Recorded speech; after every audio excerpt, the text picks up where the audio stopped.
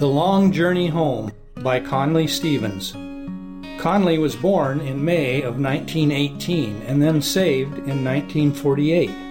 He became a minister at the Apostolic Faith Church in Portland, Oregon, and faithfully served the Lord until his passing in 2002. His testimony was originally published in the May 1986 edition of this magazine. My family was in the right place at the right time.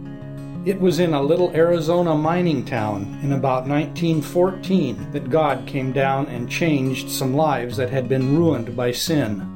A paper came from the Apostolic Faith Church in Portland, Oregon, that held a message of hope, that God could change trouble and despair to peace and victory. My older sister read that paper, and God wonderfully saved her.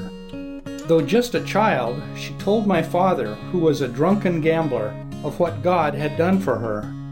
God touched his heart, and he fell on his face before him and repented. When my father got to his feet, he was a changed man. Never again did he come home in a drunken condition. Instead of our home ending in the divorce courts, my parents made a start for heaven.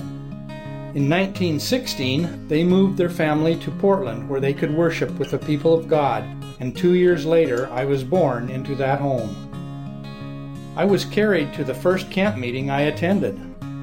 Through the years, being brought up in that Christian home, God worked on my heart.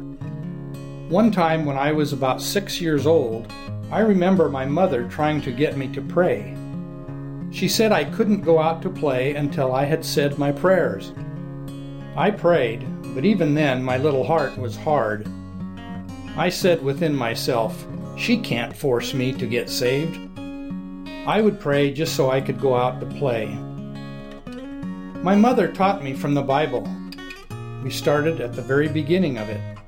Of course, I had all kinds of reasons for wanting to busy myself with my own affairs instead, but Mother kept right at it. I told her, "Mother, I can't read it. The words are too hard." She said, "That's all right. You read what you can, and when you get to the hard words, I will help you." When we got over into the New Testament, where Christ was put on the cross, I remember how that story touched my heart. Tears rolled down my cheeks.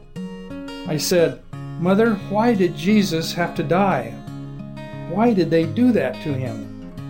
I felt real grief in my heart about that.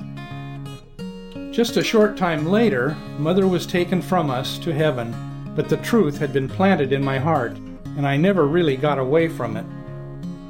I'm sorry to say, I took those truths for granted. When I was just a teenager, I made my choice for the things of this world.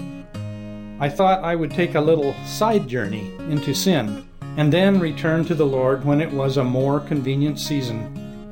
What a tragic mistake. It became a long journey. The few sins that I started to try became habits, a routine that went on day after day, year after year. The shackles of sin clamped tightly onto my life. Soon bitterness was my portion, and I found no pleasure in sin. I squandered my youth and vitality in the haunts of the devil, and I was unable to change the way I was living.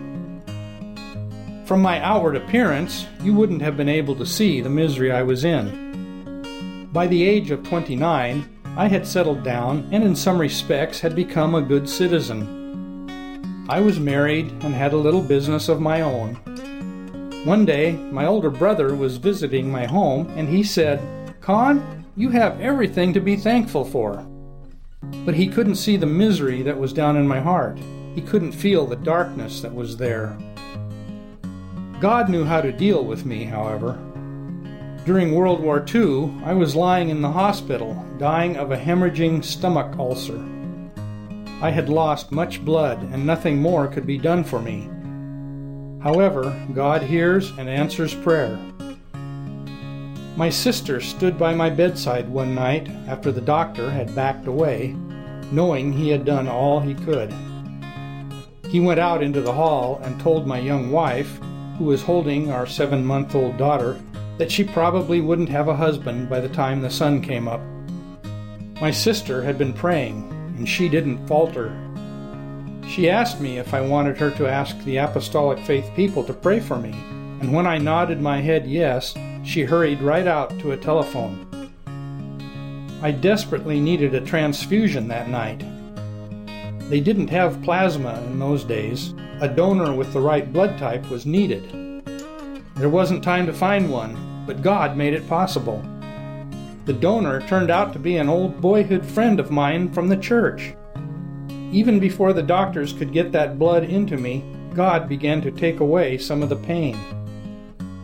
People were praying for me, and something began to happen in my heart. I turned over in my bed, tears coming down my cheeks, and said, "Oh God, I haven't served you. I've been a sinner and have no right to ask any favors of you now. But if you would just some way, somehow, come down and heal my body, I'll serve you." God did it. He healed me. I didn't get saved that night, but I couldn't get away from the miracle God had worked for me. I went back to the same old life, but it became even more sickening to me. I hated the tobacco habit that bound me, but I couldn't get away from it. One winter, I thought it was the Portland rain that was making me miserable, so I took my family to Los Angeles, California, for a 2-month vacation. We had plenty of money and spent it taking in the sights as I tried to find happiness.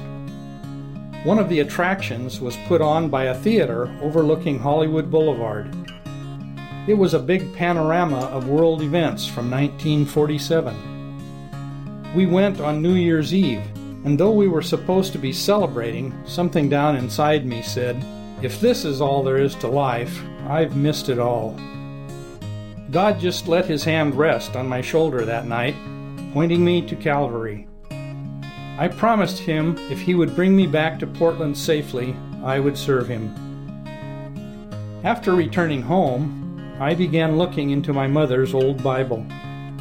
And I thought about the promise I had made to her when she was on her deathbed, that I would meet her in heaven. I thought of the many miracles I had seen in the church, in our family, and in my own life. I remembered the many times God had spared my soul from hell when I could have been cut off in my sins. How thankful I am that God reasoned with me like that and held out the lifeline to me once more. One night I went back to church, and I was there for business. I wanted God to do something for me. By now my heart was not tender. There were no tears on my cheeks. As I sat there, I felt cold inside and wondered if I would really get what I had come for, or if I would go out into the night like I had come in. But the Spirit of God was pulling at my heart, pulling me toward honesty and action. At the close of the service, I raised my hand for prayer, and everything seemed to change. My heart became tender. The tears rolled down my cheeks again. I made my way forward to an altar of prayer. It seemed I couldn't get there fast enough.